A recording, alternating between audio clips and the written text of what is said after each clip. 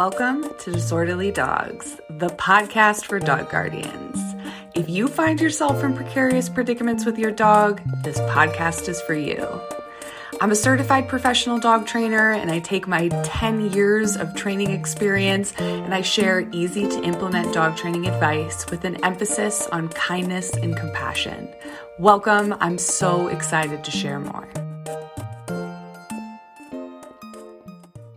Reactive Redefined and the group coaching program will reopen for enrollment on Monday, August 1st.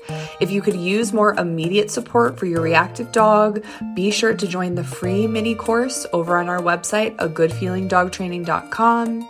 You can also invest in the self-guided version of Reactive Redefined and gain access to our comprehensive course content to get the ball rolling before we can support you one-on-one. Hello, everyone. Welcome back to another episode of Disorderly Dogs, the podcast. I have another extraordinary reactive dog guardian with me today, and she is going to share her experience inside of Reactive Redefined with her sweet, sensitive, complicated boy. So without further ado, Andrea, do you want to tell the listeners about Maverick? Sure. So Maverick is a 4-year-old mutt. I adopted him 2 years ago. He was 2 at the time, and I got him from a rescue in New Hampshire.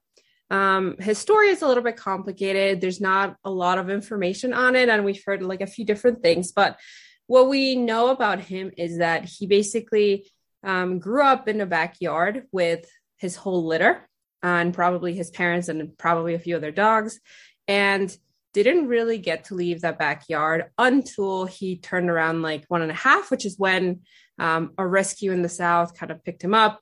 I think either the litter was surrendered or they were picked up for whatever reason. And then he was transported from the South. This was in Arkansas, all the way to New Hampshire, which is where I adopted him and I picked him up. So aside from that, he is I did do the DNA test because he's a very interesting looking dog. He's a brindle, but he kind of has longer ears. He's a little bit chunky. He has like a big square head. So a lot of people guess hound. So I kind of needed to know what kind of dog he is. Turns out he's a mix of mostly Rottweiler, boxer, bloodhound. And then there's like a little bit of like German Shepherd, Lab, and Pit Bull. But he is mostly Rottweiler and boxer. So that's where like the big head comes from for sure. Oh my God. Right. But he really just looks like he's just a big, brindly, handsome boy, isn't he? Yeah, he really is. He's kind of like, if you think of like a stereotypical dog, that's him, except he's brindle. So yeah, totally. Just like large breed dog with a brindle accent. Yeah. Yeah, exactly. I tell people that he's like basically a lab, but brindle with like slightly longer ears. That's kind of what he looks like. Oh my God. Oh my God. Okay. So what was he like when you very freshly adopted him? Yeah. When I first got him, he was just like a very, what I would call normal, stereotypical, like adopted dog. He was like super happy to be around me, super happy to like explore all these different things, obviously immediately loved the furniture and all that kind of stuff, but didn't really have anything that I would consider like issues or anything like that. I definitely had spoken to the rescue about like, I know I'm getting an adult dog. I'm obviously happy to do any training, but like, are there any things that stand out? And nothing was brought up. And honestly, I didn't see anything for like probably the first few months of him being home with me. Right. Okay. So what were the first things you started to notice? Like, okay, this is a little challenging. Yeah. What I first started noticing was like, he was definitely afraid of like certain things in the urban environment. So, I used to walk him to daycare. It's about a like 10-minute walk, and it does go through kind of like a main road. We're obviously like not on the road, we're on the sidewalk and there's plenty of space, but I noticed that he would like get scared at like loud noises, especially like I live in Boston, so there's plenty of people honking all the time. That was scary for him.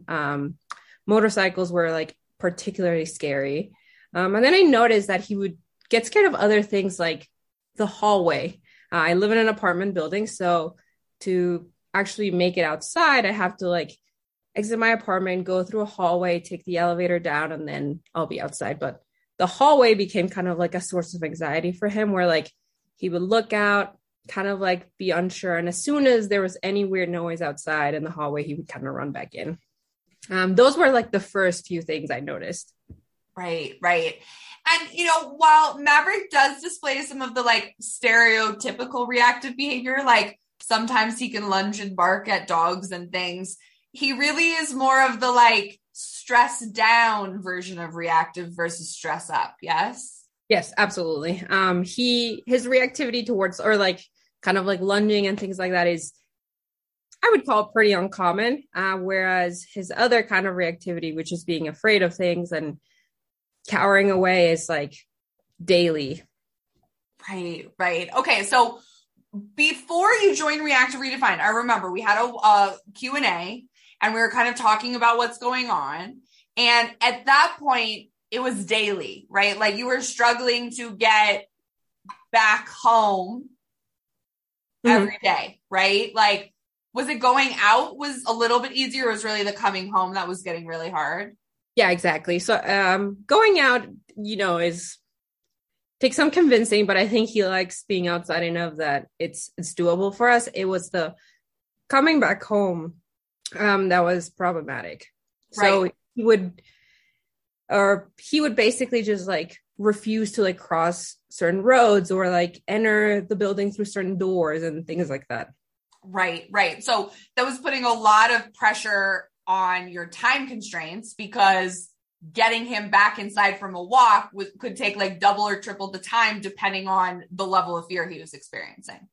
Yeah, exactly. So a kind of like a normal walk for us would be take like maybe like 10 minutes to get outside.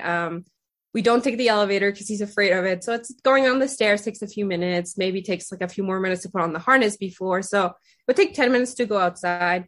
It would be maybe a like 30 to 45 minute walk, an hour walk when I was feeling like, I like to do the walk. But then we would have to kind of like shorten those walks because it was taking us somewhere from like 15 to like 30 minutes to get back inside. Whether it was like he was afraid of crossing the road or like he was afraid of the garage or anything like that. And it's like, the problem is that it's not easy to move him. So he's an 85-pound dog. And so when he doesn't want to move, it's hard to move. And like, obviously I could drag him. I could like force him to move into those spaces that he didn't want to be in. But that's not what I wanted to do. So we would take our time, sometimes up to 30 minutes to get back inside. Right, right. Okay. So I remember the first video you gave me, and we talked a lot about the body language, right? That was helping us understand like how intense the fear was for him, right? You always kind of knew that all along, but we just kind of like fanned out some of the subtle body language things. Yeah.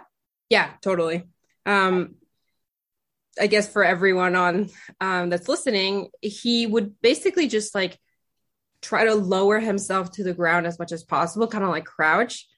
His tail would be completely down, and his ears would just kind of be constantly like moving around for every noise, like just incredibly alert, but obviously terrified. Yeah, right. Okay. So I remember that first conversation. I was like, listen, I can absolutely help you, but I think we're at a point right now where we need medication to aid in the training process. How did that feel to hear that? Honestly, that was like a very kind of like weight off my shoulders moment a little bit. One of the things that I always try to do was like, I always wanted to do Mavericks training myself.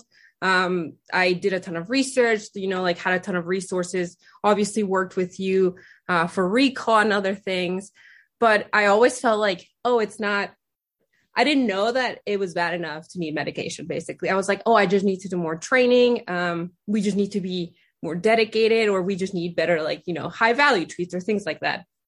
But it's also, I work full time. I do other things outside of like training Mavericks. So it was definitely like putting kind of like a little bit of a constraint, like time constraint in my life. But hearing that medication is something that probably would be helpful here, and like is the case where like you think would actually like be beneficial and would be like good for him was great to hear, because it was much more easy for me to be like, okay, it's not me, it's not Maverick's fault either. This is something that could help us both. Yeah. And I think because of the constraints of the environment that you couldn't control or predict, right? Like you couldn't tell everyone in the parking garage, like no one come in, no one drive when we're in here so that Maverick can get out, right? And it was happening every day. It was a daily occurrence. Okay. So you consulted with your vet, you started on medications in addition to some of the training plans we worked on. So something that we really focused on were a couple of things. So one, having a predictable pattern to get him through those sticky situations, and also taking the other approach of like shaping and taking it slow when it was necessary, right? So do you want to speak a little bit to like how we kind of unpacked the distinction, right? Like when we're going to take it slow or when we're really going to use a predictable pattern to get him through the sticky situation? Sure. I guess like to give some color, when we get stuck somewhere, there's kind of like two modes that I see Maverick go into. There's the, okay, I'm nervous. I'm going to kind of stay still and watch and like just try to figure out what's going on here.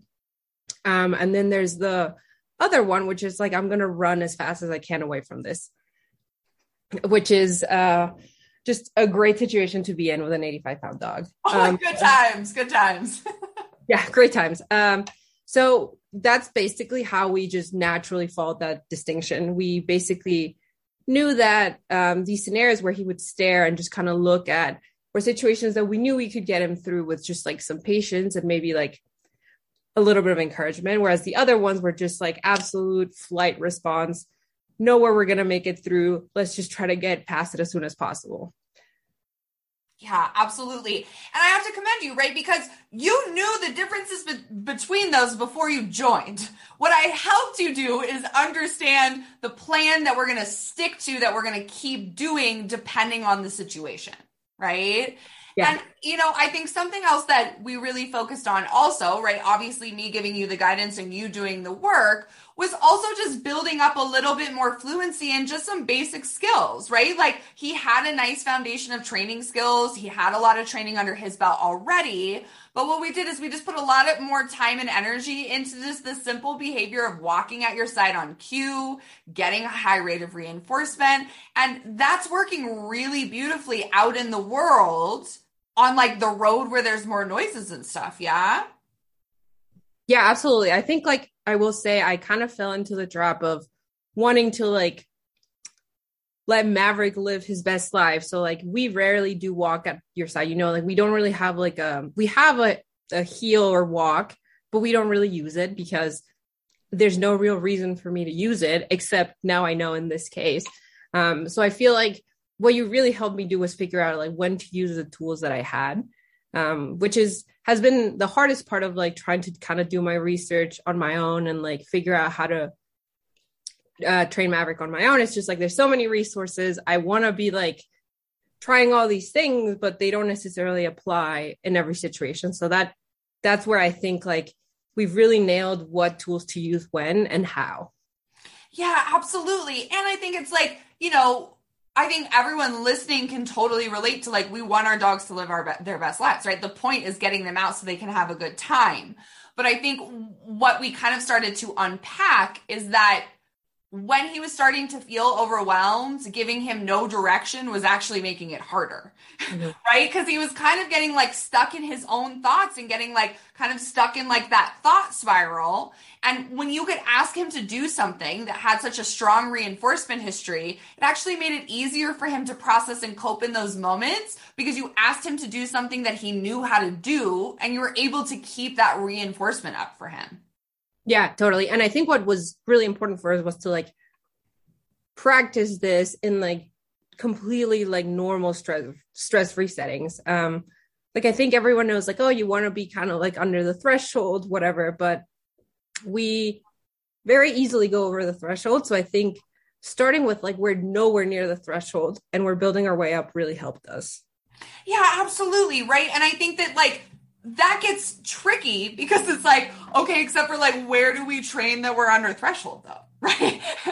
Right. And I think that that's something that you already had in place. You already had really good spots that you were taking him to that were quieter, and he got to be on the long leash, right? Like, I think that's one of the benefits of like the recall work that you did before, is that you already had that framework of like, okay, go to a low distraction place, have him on a long leash, do some of that. So that's something that like I had you start really super duper small. Like, okay, you're at the quieter place, he's on the long leash, ask him to walk at your side for like 3 feet, feed him and release him. And that was it, right? Like, that's really all that we did. It wasn't this tremendous, like, do 15 laps and make sure he stays at your side. It was never like that. It was really just like those super incremental steps for him.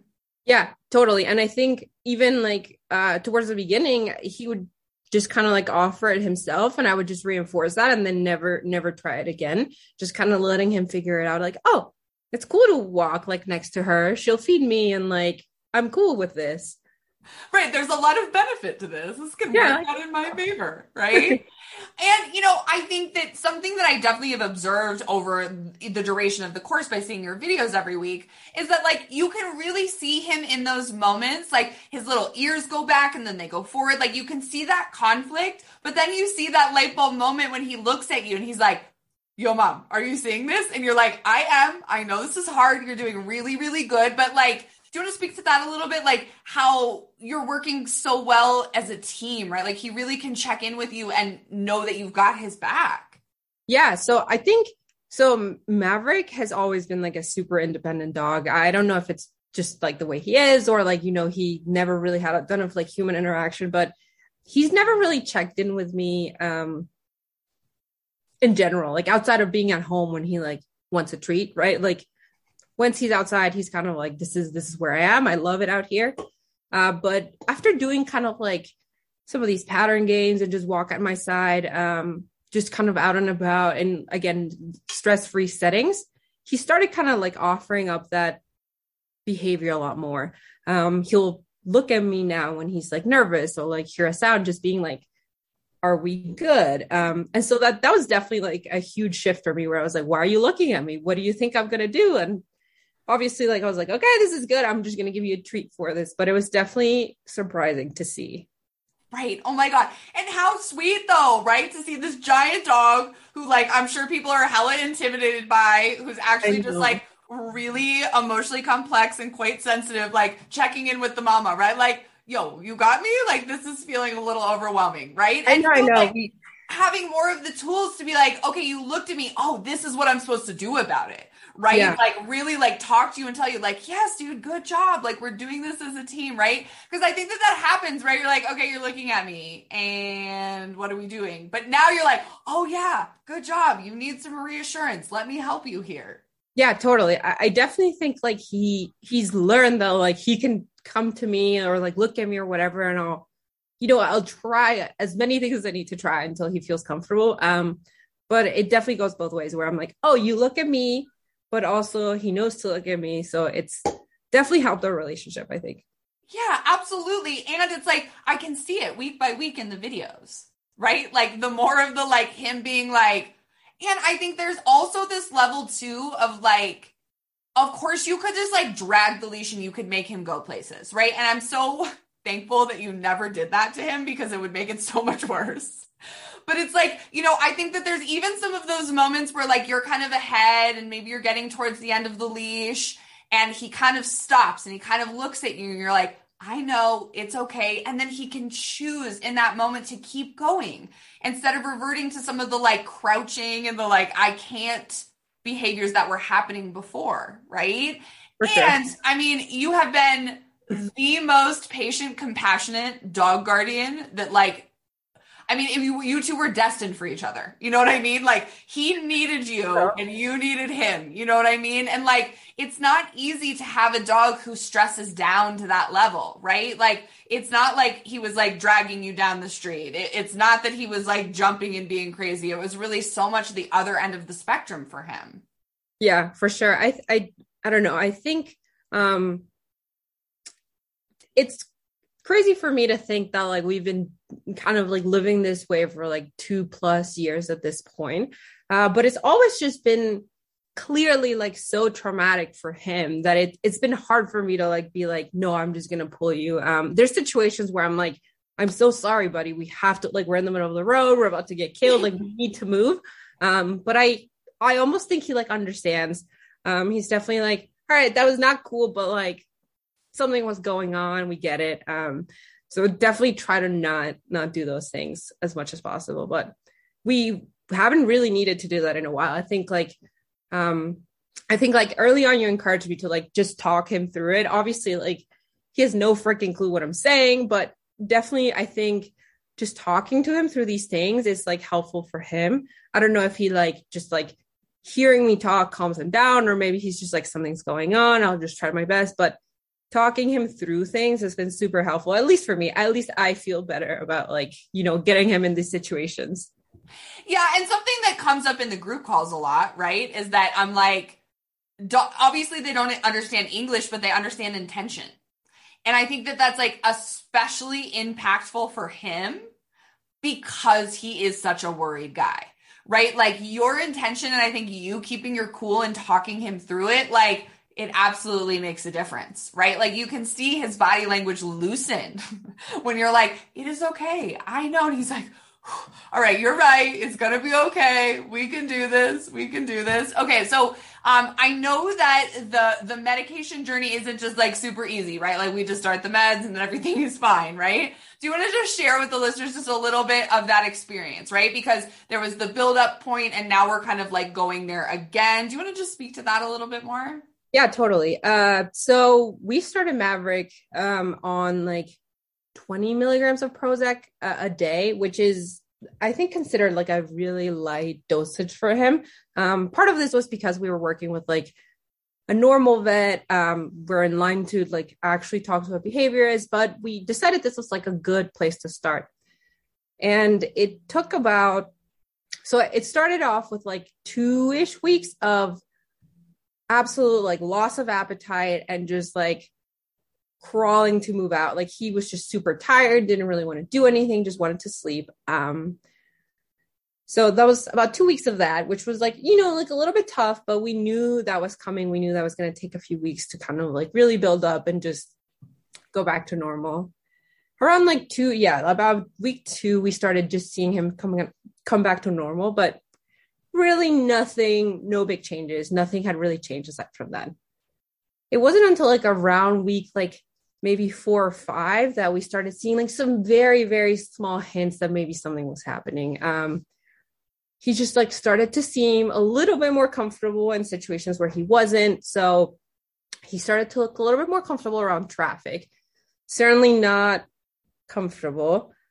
Still scared of like motorcycles and like crazy things. But between the training we were doing and probably the meds, we started to see like being able to walk, exit traffic without freaking out every 2 seconds. I think then we started seeing other things, like maybe like being a little bit more comfortable trying out new things, just like pushing the threshold a little bit further every time. But this still wasn't like huge. So like, I know I said like we have issues daily. We still have issues daily, but they're like much smaller issues, I would say. Like we're not dragging me across the road because we saw like a motorcycle or something like that. It's definitely like, oh shit, we like ran across like the sidewalk because we were afraid of the motorcycle, but much, much smaller. And then I think around week 8 is when I reached out to the vet again, basically saying like, hey, we're seeing very small things, but I don't think we're at a point where I feel comfortable, you know, kind of continuing this medicine without trying a little bit more. That's when she basically told me like, he's actually on a super low dosage. We can try doubling it and he'll still be in like a moderate dosage for his weight. That was about maybe a week and a half, 2 weeks ago. So since then we've upped the dosage to 40 milligrams a day. I haven't heard of any changes so far. I'm on vacation, so Maverick's been staying with his friend, but we'll see when I get back. I think we expect it to take another basically 6 to 8 weeks on the new dosage to start seeing dramatic changes, but I'm hoping this will make a difference. I do think that the meds have helped so far. So I think like it's a just about finding the right dosage for him now. Yeah, absolutely. And it's like, it's one of those things that when we talked initially, I was like, there's a lot of things we can do right now, but the combination of doing those things and having the like medication support, that's really what's going to yield the most benefit, right? Like for him and for you, right? And I think that there's so much stigma around the medications, and Maverick is just such a classic case of how meds can greatly improve the quality of life, not only for the dog, but also for the guardian.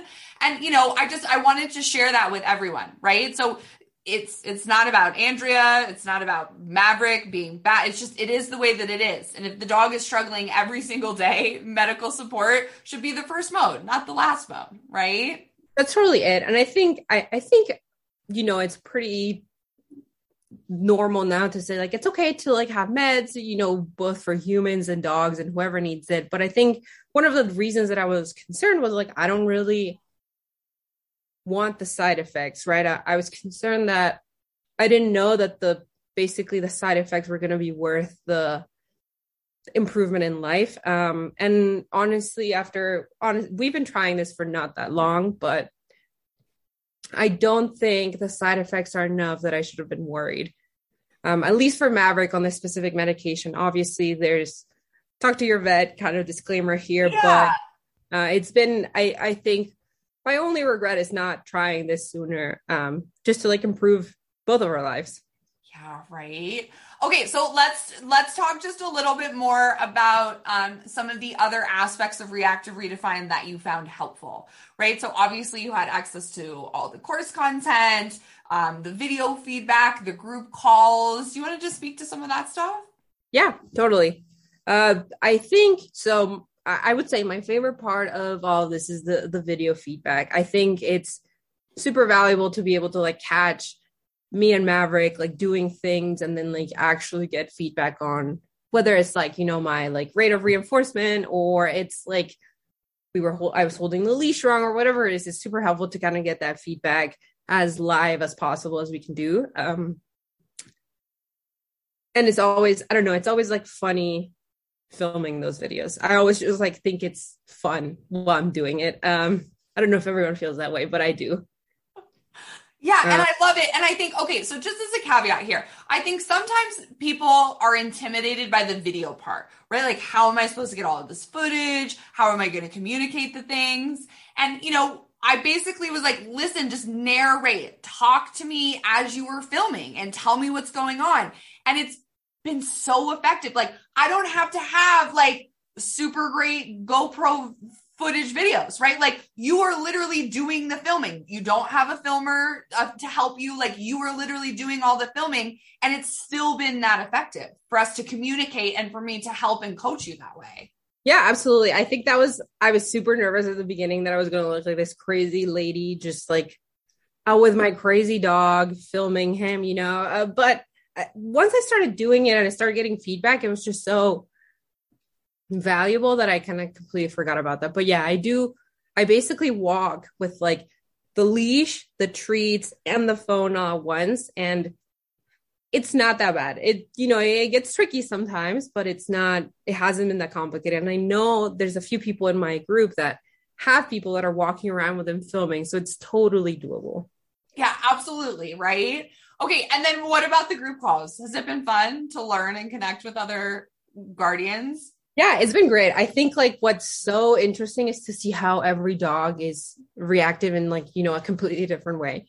Because I think it's very easy to fall into the trap of like, oh, my dog is reactive. Like my dog lunges at dogs. I must be following this program that this other person followed that had the same problem, which is like, your dog will probably never have the exact same problem. There's obviously like categories which they fall into, but it's really interesting to see how everyone is like slightly different and how every guardian actually just like addresses the problem in a slightly different way, or like how everyone has like all these like fun little tips. I found out like some people use like bicycle gloves because their dog can get a little nippy, or like people like recommending different like waist leashes or stuff like that I think has been great to see. And also just it's really rewarding to see all these people like working and like with their dogs. I know it's like social media and like the dog world is like a whole, you know, a little bit culty situation, but it's great to see other people that, you know, feel similar about how they want to like help their dogs and like how they want to train their dogs. And then at the end of the day, it's just like, we're all doing the best we can. So that's been great to have people there, even if like, I don't talk to them outside of group calls or anything like that. It's just good to know they're there. Yeah, absolutely. And I think something that's really cool that happens in the group calls is that like we get to expand on some concepts, right? Like, so something that came up in a group call was like, you know, martingale collars, right? And like, are those aversive? And, you know, I think that to your point, there's so much information on social media, which is amazing. Like, shout out to the positive reinforcement trainers, like showing up every day on social media. That's amazing. But to your point, it kind of disregards the individual dog and how it applies to that dog. Right. So like, I think the group call is a really great place to kind of like talk about some of those broad concepts that maybe you see on social media, but like, how does that actually apply to what you're doing with your dog? And like, is it relevant or is it irrelevant? Right. Like sometimes there's pieces of advice that really just don't stick, and that's cool. But like, I think it's nice that I can be there to kind of be the like, but this is why for your dog. Yeah, no. And I think, if there's anything, if there's one thing that I think that's been the gem of Reactive Redefined has been that, like having someone that's like, I know these tools are here, but they're not right for you, or they're right for you, or they're right in this situation has been like the thing that's, you know, like I think made Maverick and I successful in this case.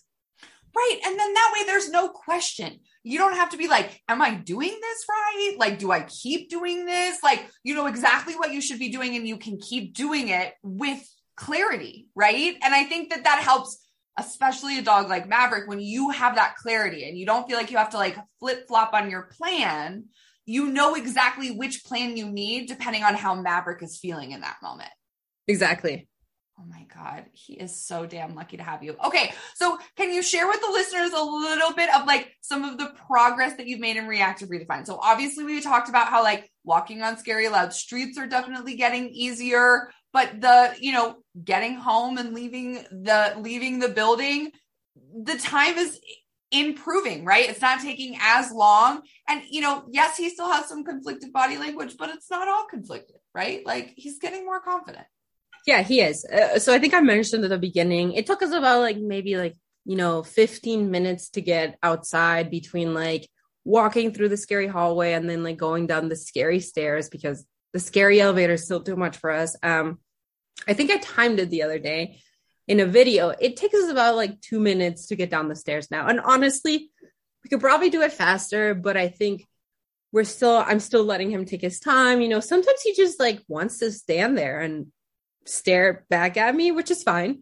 So we've obviously like gone from 15 to 10 minutes ish to like down to 5 or 2 on like a normal day, which is crazy. On the way back, I think is where we've seen like the most improvement. It used to take us, like I said, up to 30 minutes to get back. I think now we can do things like on a really, really good day where like all the stars are aligned.